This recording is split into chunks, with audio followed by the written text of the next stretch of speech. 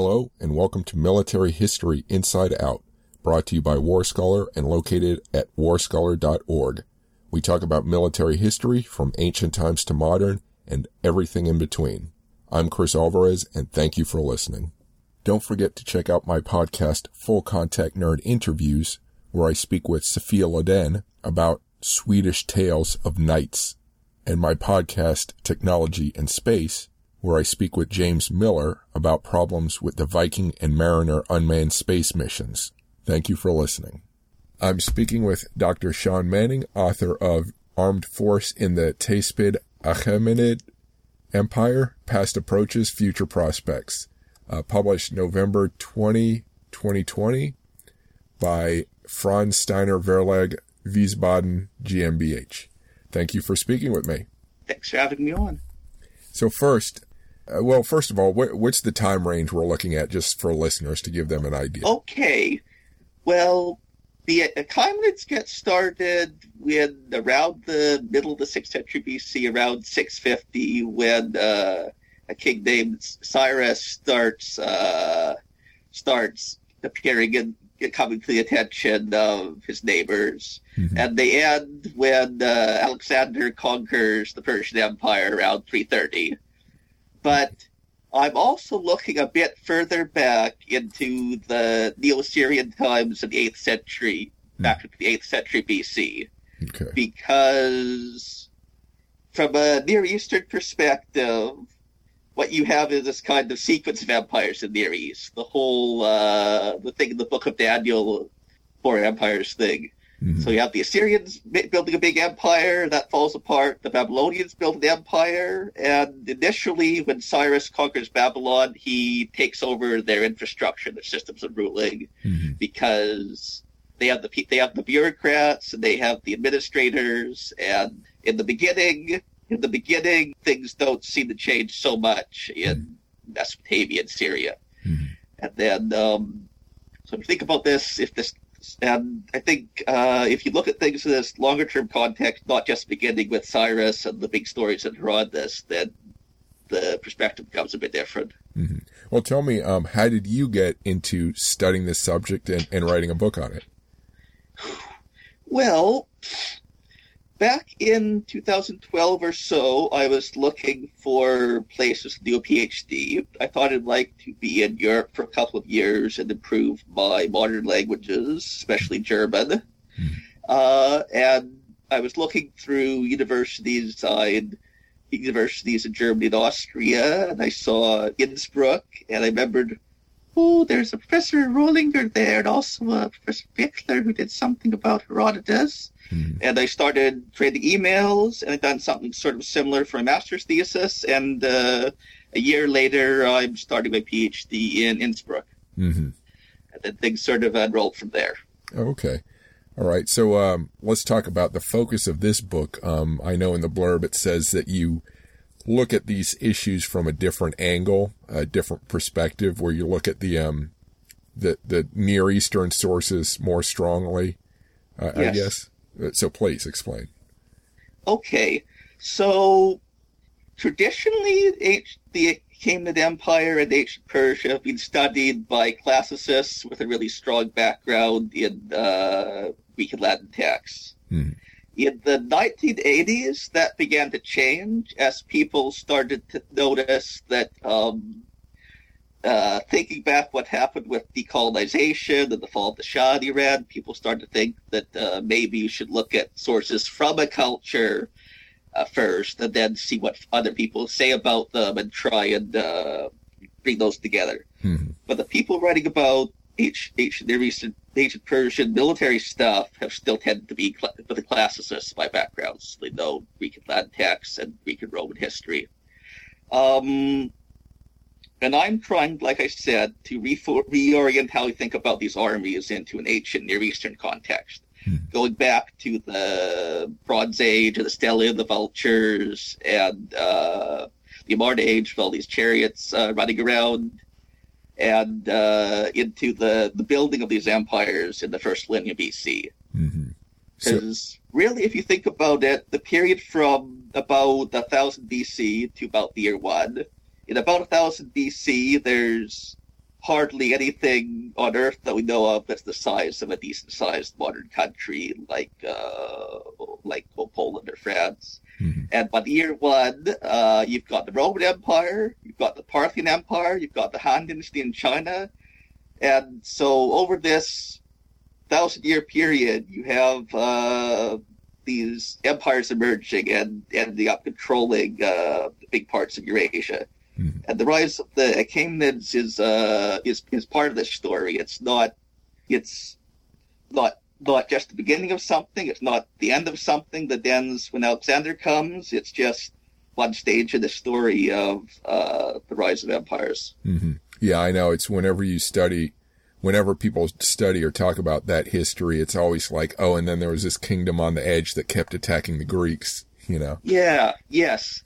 And it's pretty common still to write books about the ancient Near East, and either with Cyrus conquering Babylon or with Alexander coming. And one of the things when you look at indigenous sources is you see that, like I said, Babylon, the same kind of people continue to run things for about 50 years after Cyrus comes. Mm-hmm. They keep the same kind of records, the same families are still in charge. And it's only really around the later years of Darius the Great and then Xerxes. In the second year of Xerxes, there seem to be 2 big revolts in Babylonia, mm-hmm. where probably some of these older families were noticing that things were not going the way they wanted. So they raised their own kings, they tried to rebel, and it didn't work out so well. Mm-hmm. And so in this time, 484 BCE, a whole pile of cuneiform archives were put away and not touched again. Mm-hmm. And so from these, we can see that from around 600 BC, when the Babylonians start getting the upper hand over the Assyrians, until 484, there's a lot of continuity, gradual changes, and we can also see a lot of the details of how things were being run and how people were interacting with the king, whether that king was a Babylonian or a Persian. People still had to pay their taxes and deal with conscription. And so let me ask, how were, and I know we're talking about a wide range of years, but did they maintain standing armies? Did they do a lot of conscription when they needed people? Do we have any information on that approach? We have quite a lot of information because we don't have royal archives or governor's archives to a point, except for some at Persepolis in western Iran, which don't seem to deal with military matters. Mm-hmm. They deal about taxes and fruit and distributions to priests and sacrifices and things. Mm-hmm. But combining the Near Eastern sources and what the Greek writers like Herodotus have to say, it seems that the military is based on conscription, supplemented by some smaller standing forces, and that being pretty common going back to, say, Sargon of Akkad in the before 2000 BC. Mm-hmm. So if you were a large landowner, you were expected to provide a certain amount of service. We don't know the exact. It could be several months long. We don't know the exact terms. And this could be construction work, like digging canals, or it could be military work, like fighting as a bowman or horseman or charioteer. Mm-hmm. And because of these archives we have from temples and from private individuals, we can see that this was getting transitioned to that. Not everybody was so happy with this. But that there were options if you didn't want to serve yourself. Mm-hmm. You could pay a tax in silver instead of serving yourself, and then somebody in the army would hire a soldier for you. Mm-hmm.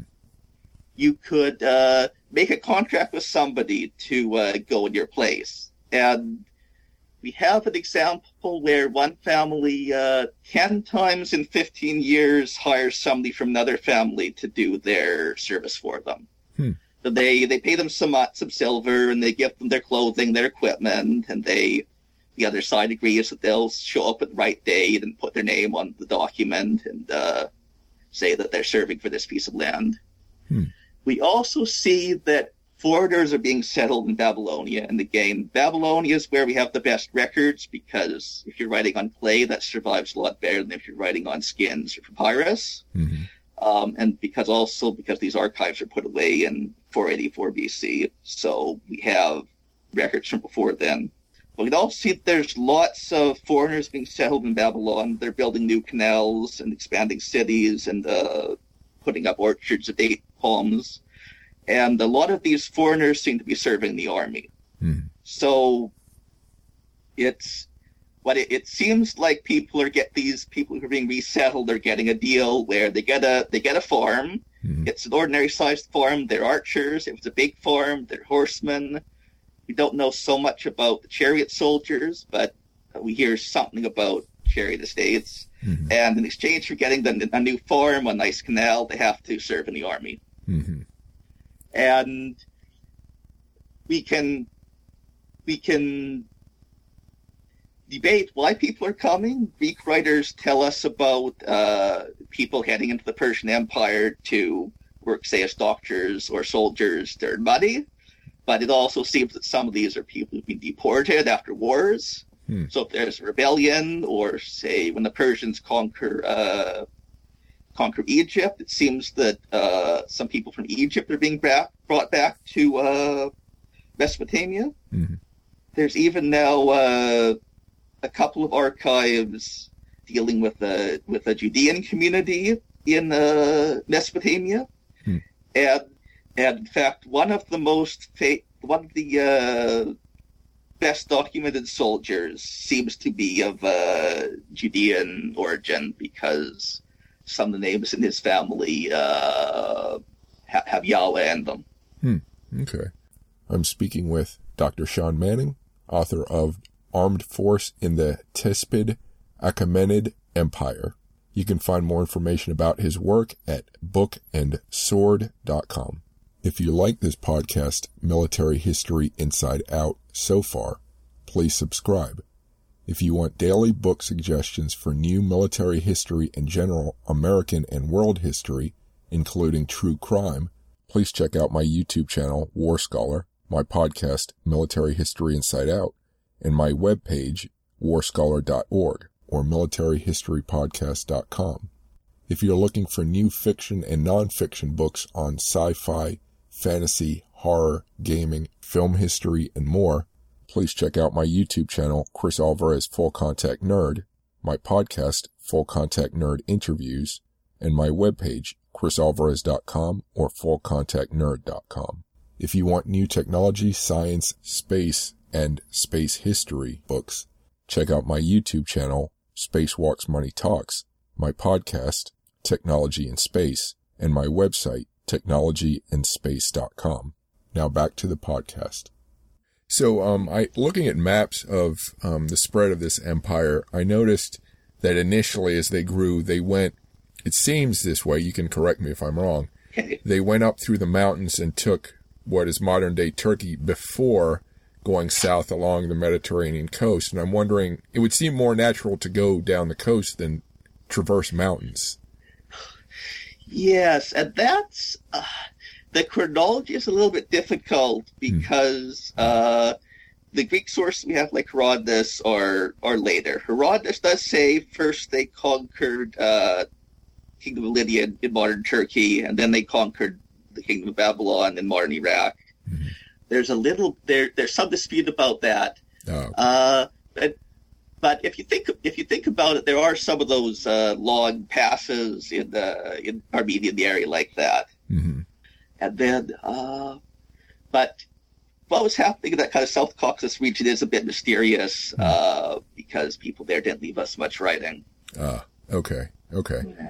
So I guess first going back, how did this small kingdom or small group take over and expand so much? What did they have going for them? Do we know much? Okay, well, the standard ancient Near Eastern view is they had a strong god on their side, and he made sure that they would conquer all their enemies, as long as they had a righteous king who was honoring the gods and building nice temples and decorating them with loot from his conquests. So first, the Babylonians, for example, put up an inscription saying that Cyrus defeated his Median neighbors, who were also in kind of Western Iran, because their favorite god Marduk chose Cyrus to do that and get the Medes out of the way because they were causing trouble for the Babylonians. But it also seems likely the Assyrians had controlled quite a bit of what's now Western Iran for 100 and something years. That had fallen apart in the 7th century BC, and the Medes had taken over in that region. But it had probably set some things stirring and got people in the area familiar with the way the bigger kingdoms were organizing their armies and waging wars, and got people thinking, this is how we can do things. And then in the south, in modern Khuzestan, which is kind of the low-lying part of Iran that the Iran-Iraq War was fought over, so the flat kind of marshy part in the southwest. There'd been the kingdom of Elam, centered around the city of Susa. And they'd also been very rich and urbanized and well-organized. And they'd always had connections into the mountains to their east.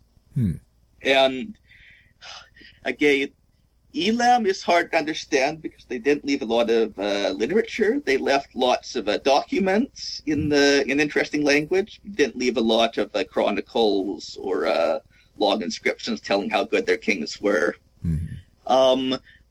And what happens there as the Assyrian Empire is falling apart in the 7th century BC is a little bit tricky. We know the Assyrians invaded the kingdom and they burned and destroyed everything they could. I've been to the site where they dug up the Elamite king's graves and took out the bones to show that they were boss. But it seems likely that something is left over there, and people in Western Iran who become the Persians are thinking about it. Maybe refugees are moving around, and they're starting to think about how can we be like these big, powerful kingdoms? How can we be the ones doing the conquering and not having armies marching through our country? So how did they manage to successfully fight in so many different terrains?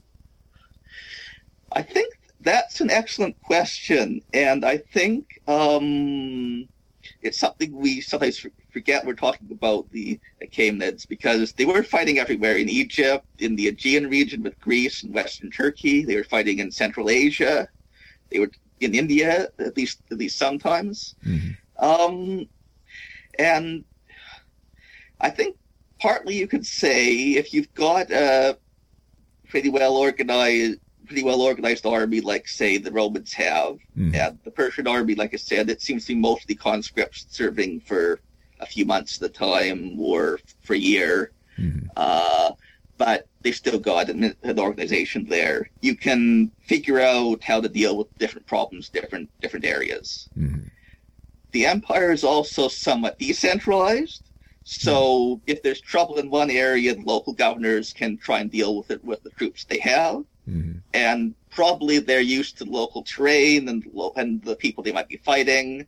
So if things are on a small scale, it's both sides are likely to know each other pretty well. And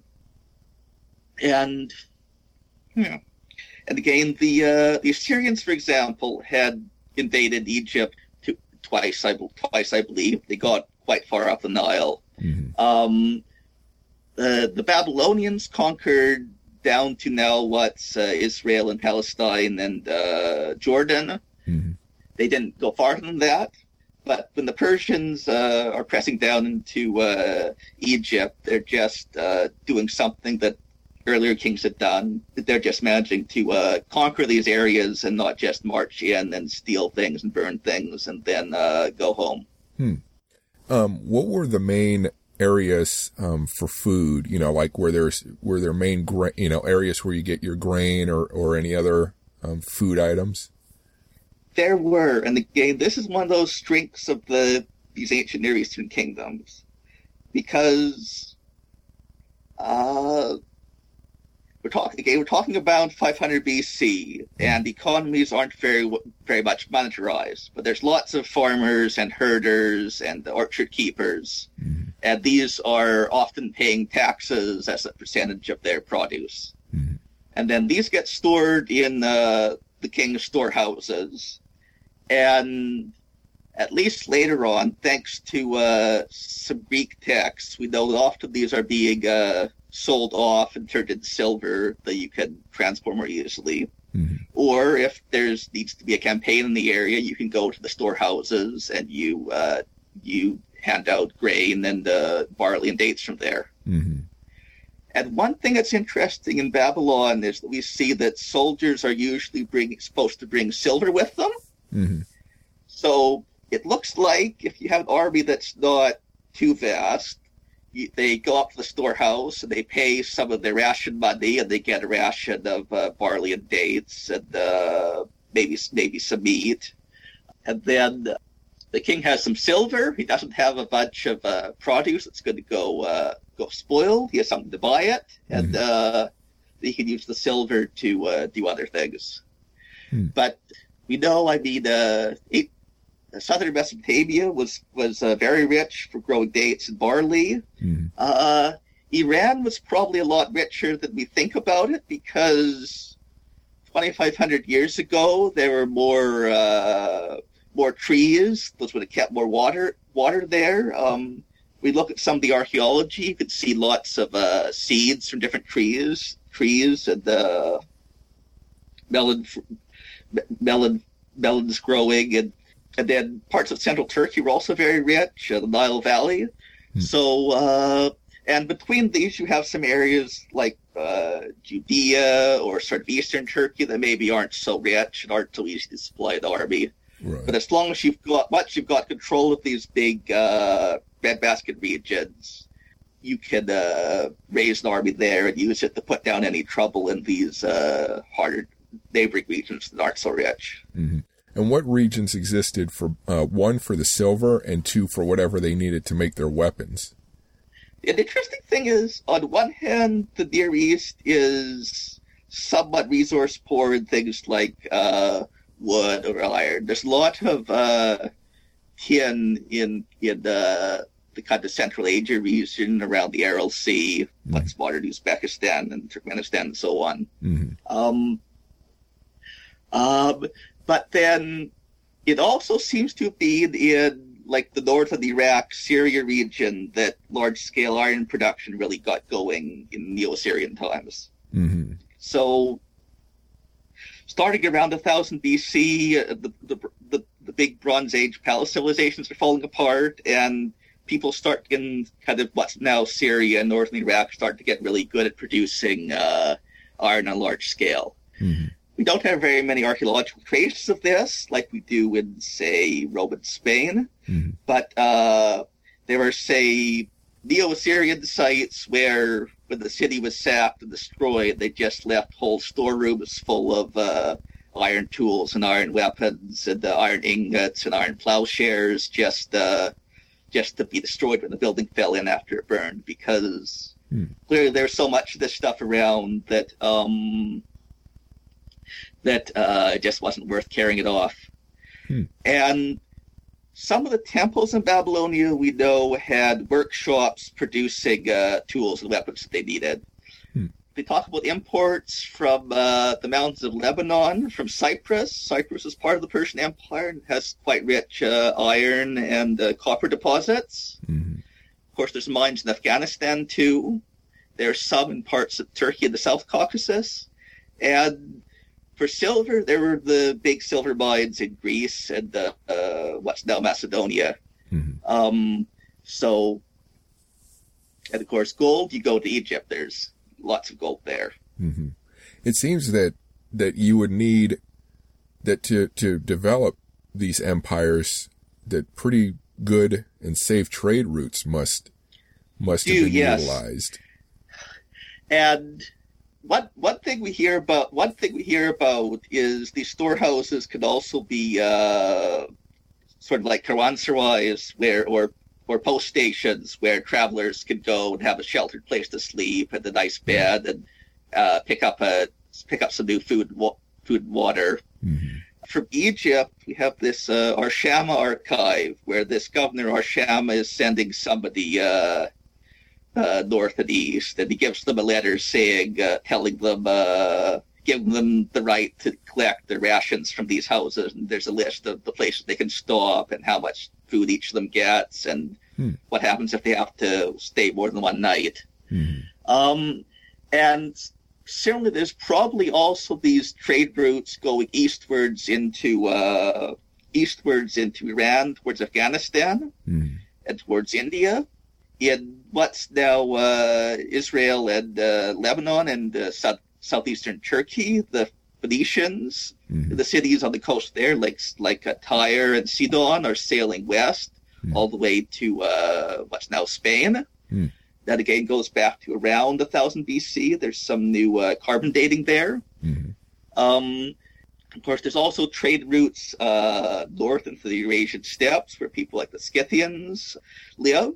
There's a famous excavation from the country of Tuva, which is where Russia and China and Mongolia come together, which has some these famous graves that were frozen in the permafrost, and there's some carpets there that were made almost certainly in the Persian Empire. And I say all the way on the border between modern China, Russia, and Mongolia. So there's these vast trade networks extending in all directions. And I would imagine, how about language? You know, how do you transcend that issue? If you're, Yes.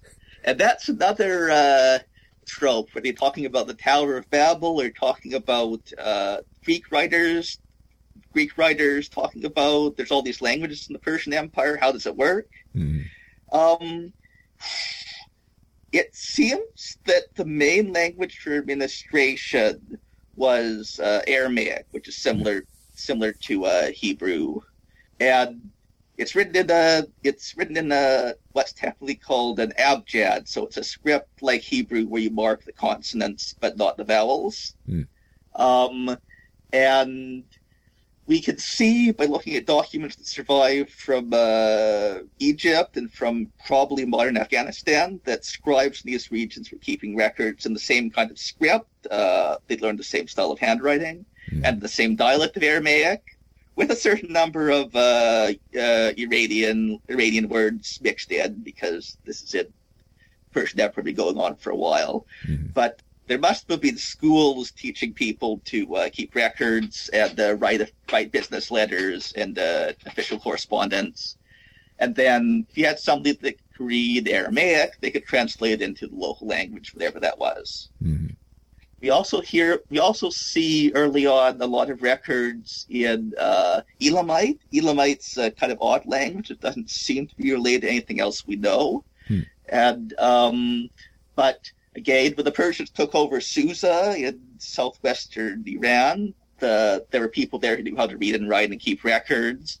And we actually have some clay tablets written in Elamite that were found in Afghanistan. They're now in the National Museum in Kabul. But also things, there would have been a wide range of languages. And these archives from Persepolis, which are written on clay. There's a few tablets of things like Greek, Phrygian, Egyptian. They're a very small minority, but it seems that there were a few people writing in all these other languages. So maybe it was a bit chaotic, but if by focusing on Aramaic and Elamite, they could keep things mostly in touch. And I would imagine that would you say that in general that would also apply to military matters? Running the militaries, or? I would say so. That, for example, although it's difficult because if you're writing the Aramaic script on skins or on papyrus, that doesn't survive so well outside of Egypt. So from Deskaleon on the Sea of Marmara in western Turkey. There's a pile of little clay tags that were attached to scrolls, but the scrolls have all burned up or rotted up. All we can see is little clay tags and stamps.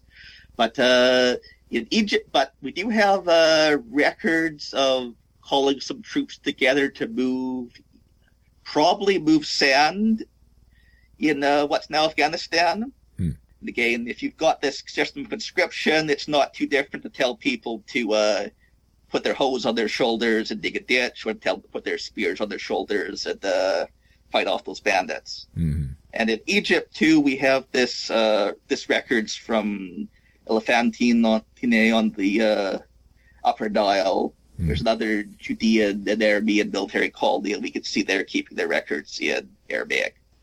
So yeah, I suspect that if you were involved in military matters, you had to get good at Aramaic and maybe the local language wherever you were serving. Yeah. When you describe a task where soldiers were ordered to move sand, I'm thinking like that's not so different from modern days. Yeah. Or I mean, today sometimes there's a big flood in Manitoba. The Canadian forces get called out to build sandbag walls and help rescue people, or if there's a big snowstorm, or if there's a plane crash in the north, you send off a fighter jet because that's the fastest thing that can get at the area and see what's happened there. And in the Roman army too, which is a different kind of thing, it's more professional, but we do see that soldiers are serving as scribes for the governor, or they're making nails, or they're building roads, or if there's work that needs being done and these soldiers aren't needed to be fighting or training, you can put them to use of something else. Okay. I'm speaking with Dr. Sean Manning, author of Armed Force in the Tespid Achaemenid Empire. You can find more information about his work at bookandsword.com. If you like this podcast, Military History Inside Out, so far, please subscribe. If you want daily book suggestions for new military history and general American and world history, including true crime, please check out my YouTube channel, War Scholar, my podcast, Military History Inside Out, and my webpage, warscholar.org or militaryhistorypodcast.com. If you're looking for new fiction and nonfiction books on sci-fi, fantasy, horror, gaming, film history, and more, please check out my YouTube channel, Chris Alvarez Full Contact Nerd, my podcast, Full Contact Nerd Interviews, and my webpage, chrisalvarez.com or fullcontactnerd.com. If you want new technology, science, space, and space history books, check out my YouTube channel, Spacewalks Money Talks, my podcast, Technology in Space, and my website, technologyandspace.com. Now back to the podcast.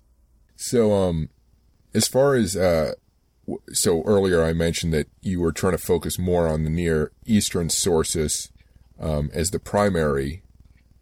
Yes. What changes or what new stuff do you feel like you determined looking at it that way within military matters? Okay.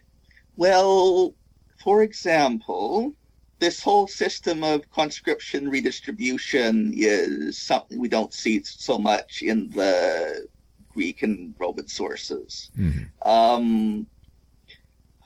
We don't see so much about ordinary soldiers either in the Greek and Roman tradition, because the texts that were passed down to us are mostly by aristocrats, and they want to hear about other rich guys. They don't want to hear so much about somebody who's not just foreign, but a working class that has to fight with a bow and a spear rather than having a fancy bronze armor or a horse. Whereas we have, like I said, a couple of temple archives in Babylonia where temples were probably involved in these revolts and had their administration replaced after 484. And we can see there that they have, because they're getting land from the king and gifts from the king, they have to provide soldiers. A lot of these seem to be pretty lowly people. They have to get their weapons, they have to get their clothes issued. And if we hear about people like this in the Greek and Latin sources, it says something like, and there were 100,000 barbarian infantry, and there were 20,000 barbarian archers.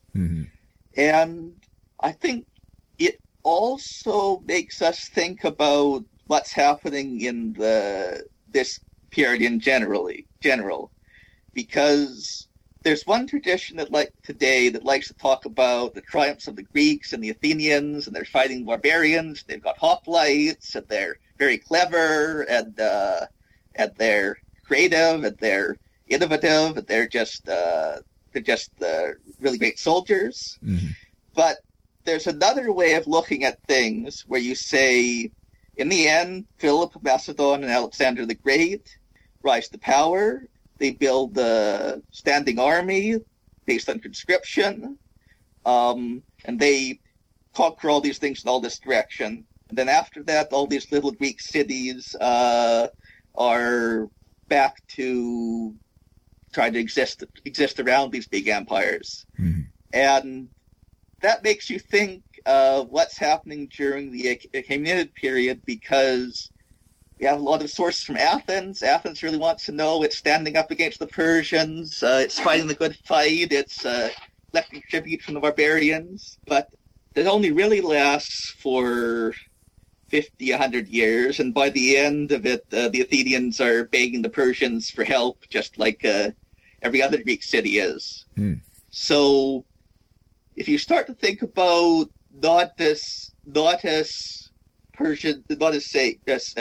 not about Persians being the best soldiers or Greeks being the best soldiers, but as all these different cities and kingdoms trying to figure out how to deal with this new world where there's empires rising, and if you organize things right, you can become very powerful.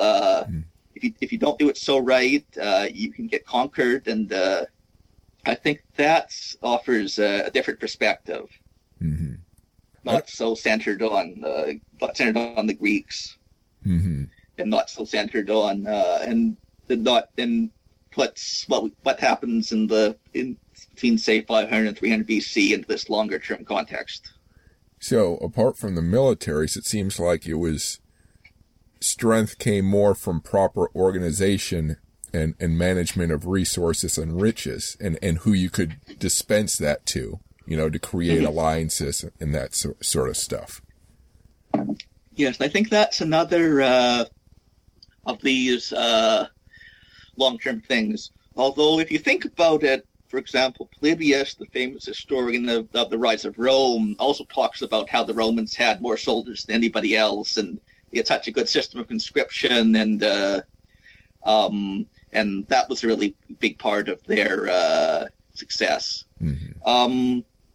Yeah, I think the Greeks are always complaining that the Persian Empire is happy to bribe people rather than fight them, and that if there starts to be a Greek coalition, just a little bit of trouble, some silver ends up in the hands of some people that don't like them very much in Greece. And again, during the famous Peloponnesian War, of course, as soon as it begins, the Spartans are going to the Persians and saying, "Could we have some money, please?" Because the Persians had a tax system, and the Spartans not so much. Mm-hmm. And the Persian Empire is very big, and what's not a very big amount of money for the Persians is a lot of money for the Spartans. Right. Yeah. Yeah. This is kind of a very random question, but for some reason I wondered, do we have any information on what footwear the soldiers were using, considering they marched so far? Yeah. And that's an interesting thing, because if you look at the Assyrian sculptures, you can see they're wearing these kind of boots or sandals that go quite far up their calves, that look pretty sturdy. Mm-hmm. We actually have some shoes surviving from two sites. Mm-hmm. There's a salt mine in northwestern Iran where every so often there was an earthquake, and if you were a miner that day, you'd better hope you'd be praying to the right gods. So some of the miners that were killed in these cave-ins, their bodies survived, and they were dug up over the last 50 years or so. Mm-hmm. And we can see their clothing and shoes and so on. There's also from Elephantine on the Upper Nile, near the just below what's now the Aswan Dam, mm-hmm. where, like I said, there's this community of Judean and Aramean, so from Syria roughly, soldiers. And some of their shoes have survived. Mm-hmm. And interestingly, the shoes from Egypt and from Western Iran, they're built kind of similarly to medieval shoes, actually. They seem to be a bit like turn shoes, not sandals or boots with a thick, heavy, built-up sole. Mm-hmm. But, of course, and that's kind of what we see in, say, sculptures from what's now Western Turkey, where some people put up a slab on their grave showing them riding on horseback, cutting down the barbarians, or things like that. So interestingly, yes, it doesn't. For what we have, and they don't have these surviving shoes that we'd say are soldiers' shoes. Mm-hmm. What we have looks not like what soldiers today would expect, not like a really heavily built-up boot with a thick sole and lots of traction. Mm-hmm. But it's also early days, and we never know what archaeologists will have for us in the future. Right. So what are some of the sources? You've mentioned some of the sources you used for this. What can you go into more detail on what you used for research? Before World War I, there were a lot of big excavations in modern Iraq, and they turned up tens of thousands of cuneiform tablets from southern Iraq, the big Babylonian cities. And these got dispersed in different collections, but ever since, people have been copying them and reorganizing them to find out which belong together, and transcribing and sometimes translating them. Mm-hmm. There's also some text Aramaic on skins and papyrus, mostly skins. Mm-hmm. They found some turned up in a private collection, which is now in the UK, the Khalili collection. These probably came out of Afghanistan since post-1979, but there's no documentation. Mm-hmm. And these come from towards the end of the Persian Empire. They seem to mention, I think, Artaxerxes III, the king who came right before Darius III, the king that fought Alexander. There's also, like I said, this archive from Elephantine on the Upper Nile, and some from Lower Egypt, where it's the Delta. Mm-hmm. From modern Israel, there's some Aramaic records kept on potsherds and scraps of stone. Mm-hmm. So if you had a brush, you could paint your letters on a scrap of a pot, and that was cheap and durable, and you could throw it away if you didn't need it anymore. Mm-hmm. From Western Turkey, there are a few inscriptions and a lot of artwork from graves and cemeteries. Mm-hmm. For example, there's this tomb at Tatterley, which has a wooden inner chamber, sort of like a log cabin. Mm-hmm.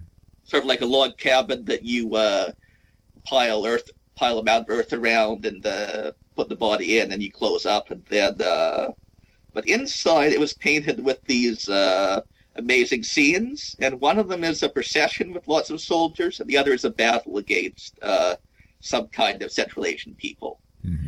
And interestingly, it's in 3 or 4 colors. There's red and blue and white and black. And interestingly, you can see the cavalry on both sides look very similar. They're both wearing hoods and tunics and shooting with their bows, the same kind of bows.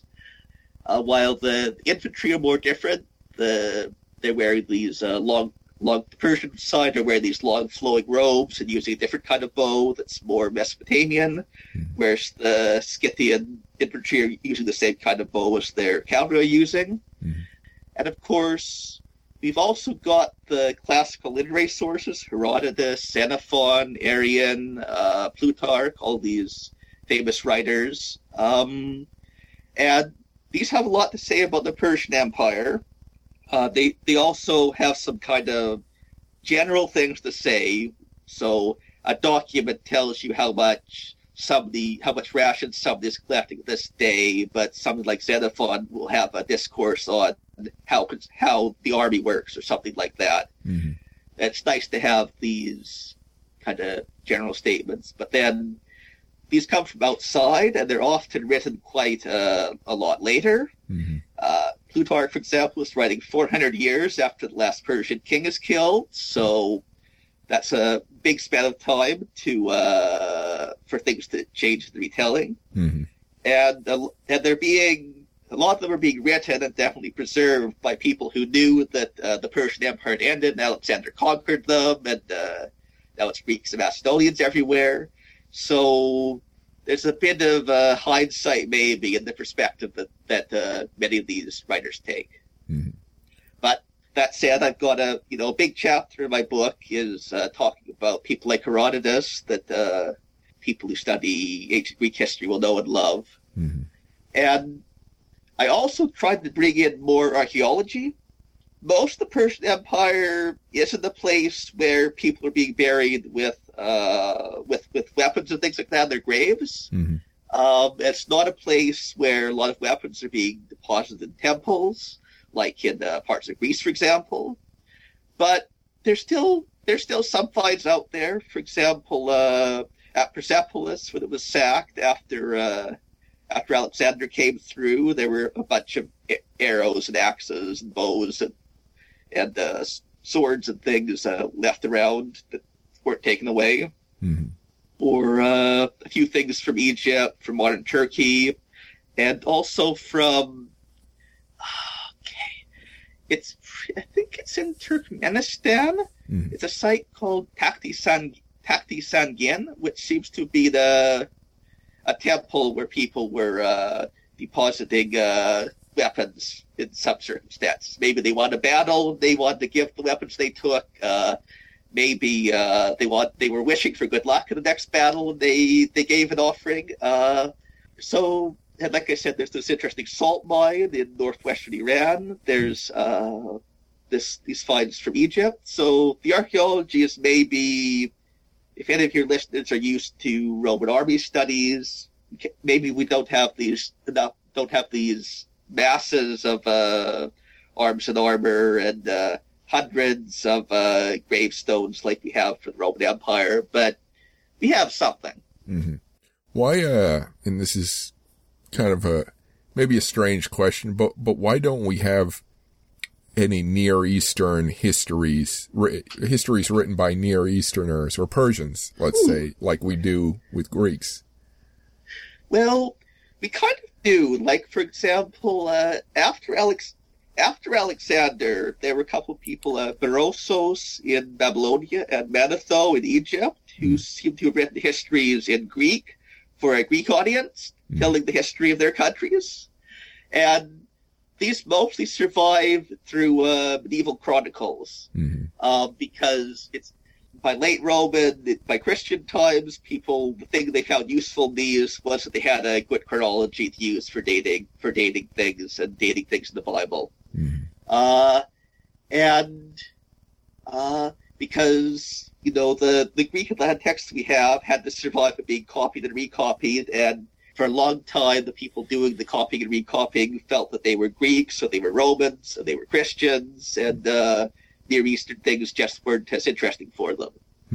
Now, in the Near East, we do have some indigenous texts, Babylonian Chronicles, for example, and these tend to be pretty laconic.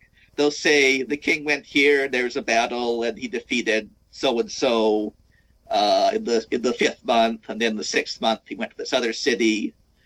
They don't talk so much about cause and effect, and they don't have as many entertaining stories about tricksters and who was sleeping with who and all these human details. And again, by about the 1st century AD, cuneiform is dying out, even in southern Iraq. And so it seems that anything that what didn't get converted into Greek or Aramaic died out. And then again, once Christianity comes through, there aren't very many secular Aramaic texts that get chosen to be recopied. There's a lot of a fair amount of surviving texts from the early Middle Ages in Syriac, which is a later form of Aramaic, but mostly Christian texts. And because Greek and Roman writers aren't really interested in talking about what's being written in other languages, it's possible that there's something like something like a Greek history and an Aramaic, and that we just don't have it. Mm-hmm. Okay. Yeah.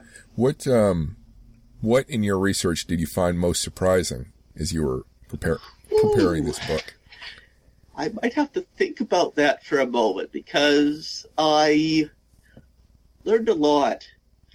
I guess the biggest surprise was the extent to which, I would say the biggest surprise is the extent to which scholars in recent times have fallen into repeating narratives that were established much earlier by researchers, usually before the First World War. And people like this don't get read so often, especially not in North America. Most of them were based in continental Europe and writing in German or French or Russian or things like that. But the narratives they established can often keep reappearing in much more recent books that don't cite them directly. So, for example, going back to Edward Meyer, one of these scholars, he sort of lays out a vision of the Persian army as being focused on the archers and cavalry and trying to outflank the enemy, which is sort of based in some of the Greek writers, but if you read them carefully, you can start to find things disagree. But this idea of the Persian army being all about cavalry and archers and trying to outflank and relying on superior numbers but not knowing how to use them keeps reoccurring in more recent writers that wouldn't say that they're just copying his ideas from before the First World War. Interesting. So I know there are a lot of gaps here, and a lot of gaps in information. But was there a particular question that you'd really like to get an answer to, that maybe if someone made some discovery would help you make some determination you'd really like to get at? Ooh, you know what? I actually do have one. It's related to one of your earlier questions. So, like you said, you talked about the thing about the Persians conquering what's now Turkey before they conquer what's now Iraq, and isn't that kind of an odd order to do things in, because there's all those mountains in the way, and one of those Babylonian chronicles talks about Cyrus crossing the river. I think he talks about him crossing the river Euphrates and then invading a land, and the name of the land is broken.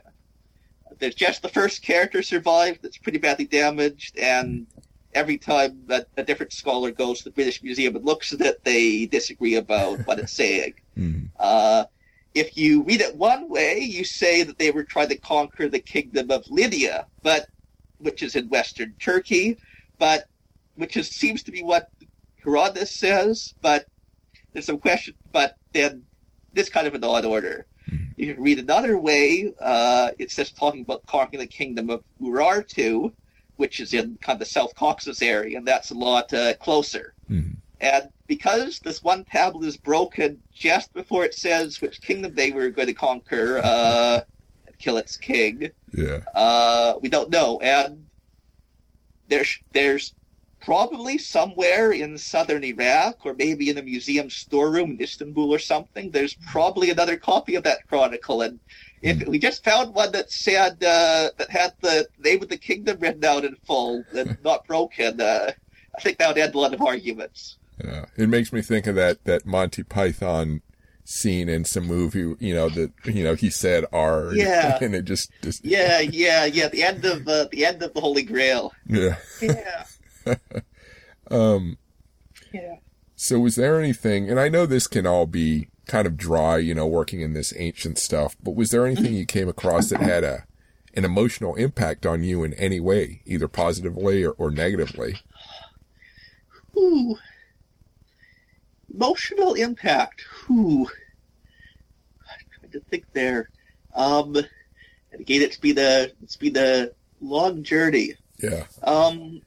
I guess the thing I've been trying to bring out is, especially when working with the Near Eastern documents, is these may be kind of dry dry sources with a lot of names and places and amounts of this and that are being given out, but they're dealing with ordinary people who are born where they're born, and whether they like it or not, they're part of this powerful kingdom, and the king wants taxes, and the king wants conscripts, and they've got to figure out some way of dealing with that, just like people in any other culture that has conscription, has taxation.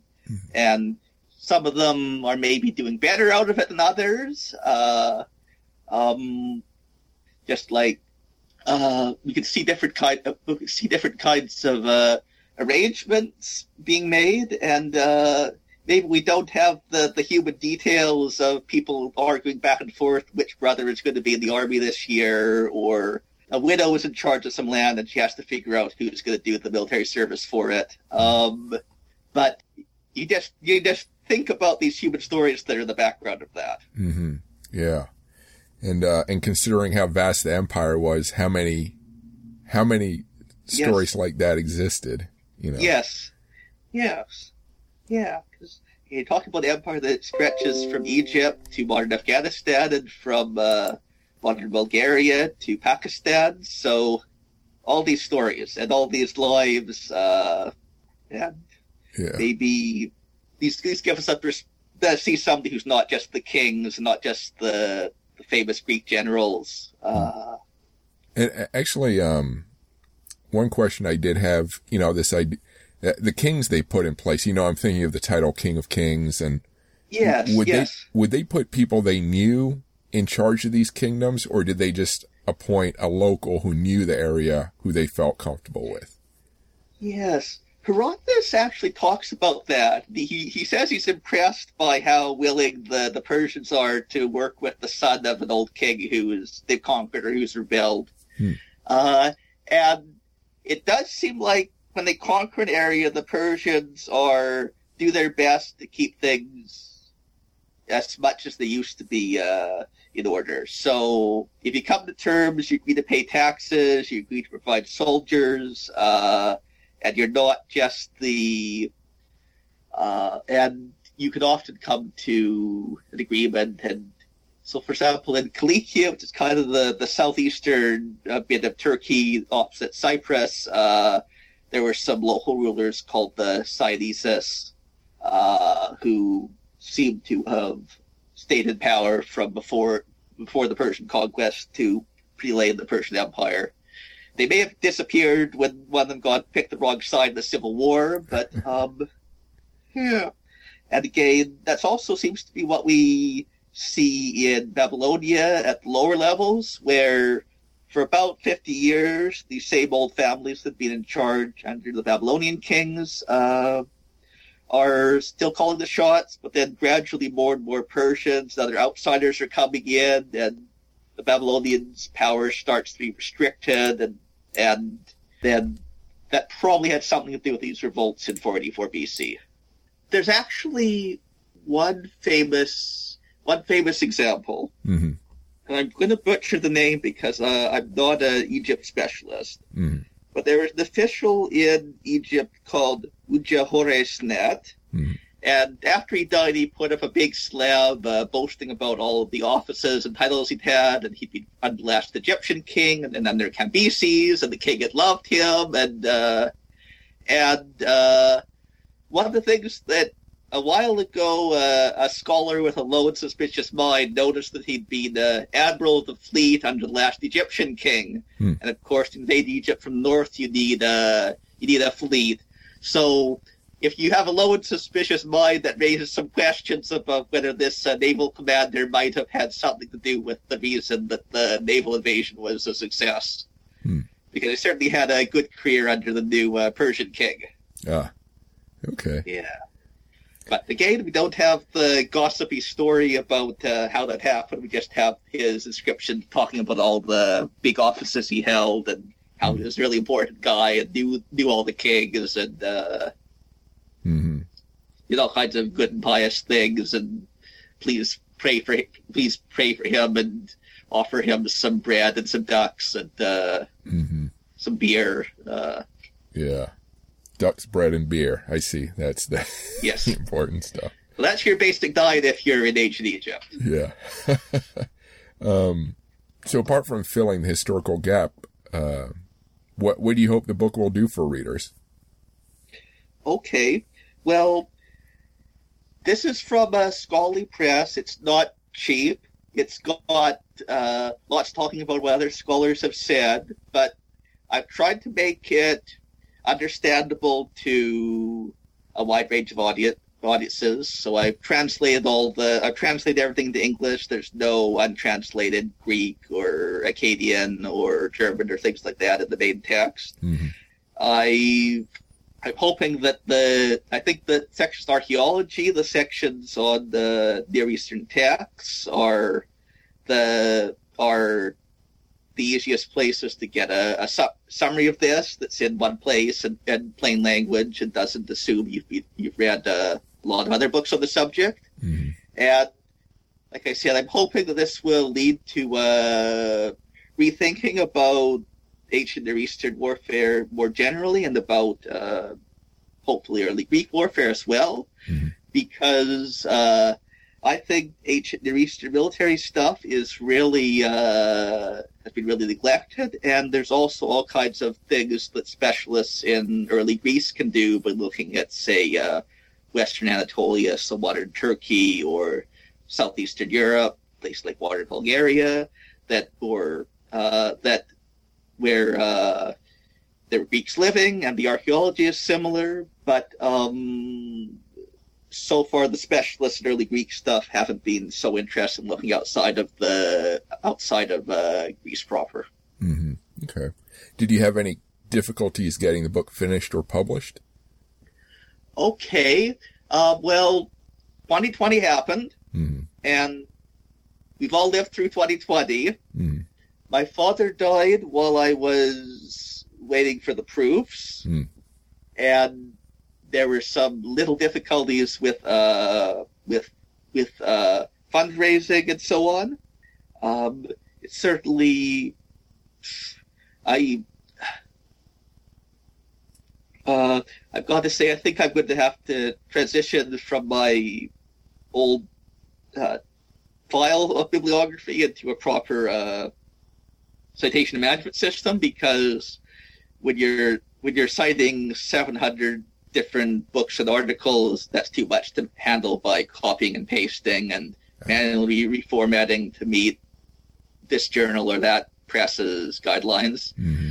But in the end, it's out pretty promptly, and I was happy to work with my publisher, and hopefully in the future I can come out with with a few books that are a little bit more affordable, a little bit more brief, maybe more illustrations, and yeah. So the publisher's website said 2021, but on Amazon it says 2020. When did the book come out, or is coming out? You were right. It did come out in November 2020, and I've heard of people who have gotten it in the United States and in the UK. Mm-hmm. I'm guessing that, again, because of 2020, they were not certain whether it would come out before Christmas, so they decided to be safe and put 2021 on the copyright statement. Okay. But yes, I do have a copy right here. Ah, okay. Yeah. And there's a sample chapter on their website. Anybody can download that. Mm-hmm. I should also say it's fairly closely based on my PhD thesis, although there's a lot of small changes and things like translating all the foreign languages into English. Mm-hmm. So if somebody's interested and they don't have the money available, they're free. They can download my PhD thesis. It's free for anybody to read, and it has some typos, and the footnotes are a bit of a mess, and there are some random chunks of German or Greek in the middle of it, but in terms of content, it's fairly similar. So I'm going to ask where your website is in a moment, but just to double check, the sample chapter, is that at the Franz Steiner-Verlag.de, or I guess that's... Yes, let me just double check. Sure. Because what I see is Steiner, Steiner-Verlag, verlag.de. Yeah. And I see your Yes. book. I don't see a sample chapter. It's under Probate Capital. So if you see this little gray button in the upper left, Probate Capital. Oh, there it is. Okay, it is a small one, Yes, right that's above free the for book anybody cover. to read. It's the first, I think, 20 or so pages. Nice. What chapter? Yeah, I'll include that link in the show notes so that people can read that, enjoy that. Yeah, feel free to. And yes, and I'll send you a link to the original dissertation too. Okay, good. Are you writing anything now? Do you have a current writing project? I'm working on a couple of articles, but I'm most looking for work right now. So I think before I take on any other big projects, I need to get work sorted out. Yeah. 2020 was a rough year. Yeah. I finished this big book. Glad to get a couple of other small things out of the way, and hopefully I can line up some kind of academic work to let me keep on doing this for a few more years. Good. But if not, the book's out, and I hope it's useful for people. Mm-hmm. And I also hope that, like I said, I hope that in some point in the future I can do a shorter version with maybe more illustrations and not so much going back and forth about what different scholars have said. I'm hoping that after the academic reviews come in, they'll maybe have some suggestions about other things I should have considered or other perspectives, and maybe I can take their thoughts, take this first version, and work on something that's got the same ideas, but for people who don't want to work through 430 pages of more of a popular history sort of thing, maybe. Yeah, yes, because right now there's one Osprey book on this subject, but I guess there's a couple of Osprey books on specific battles too. But there's not really anything bigger than that. Mm-hmm. And you only do so much in 64 pages. Right. So do you have a website or social media where people can follow you? Okay, probably the best is to check my website out at bookandsword.com. BOOK, spell like you'd expect. Mm-hmm. I have a My Article page with a link to the original thesis and to articles I published in magazines and things like that. Okay. There's an About page with social media links. Mm-hmm. And, yeah. Okay, so bookandsword.com. Yes. Okay, cool. Yes. Well, that's all the questions I have. Do you have any final thoughts or words? Okay. Well, thanks for having me on, Chris, and thanks for giving me some of your time. And I hope, and I've always got to geek out about ancient warfare. Oh, yeah. Thank you for your time as well. I totally appreciate it. It was interesting stuff. Thank you for listening to Military History Inside Out. In my next episode, I speak with Joseph Tuchovsky about elite Marine Scout snipers of World War II. Please subscribe if you want to be notified when that episode comes out. If you want daily book suggestions for new military history and general American and world history, including true crime, please check out my YouTube channel, War Scholar, my podcast, Military History Inside Out, and my webpage, warscholar.org or militaryhistorypodcast.com.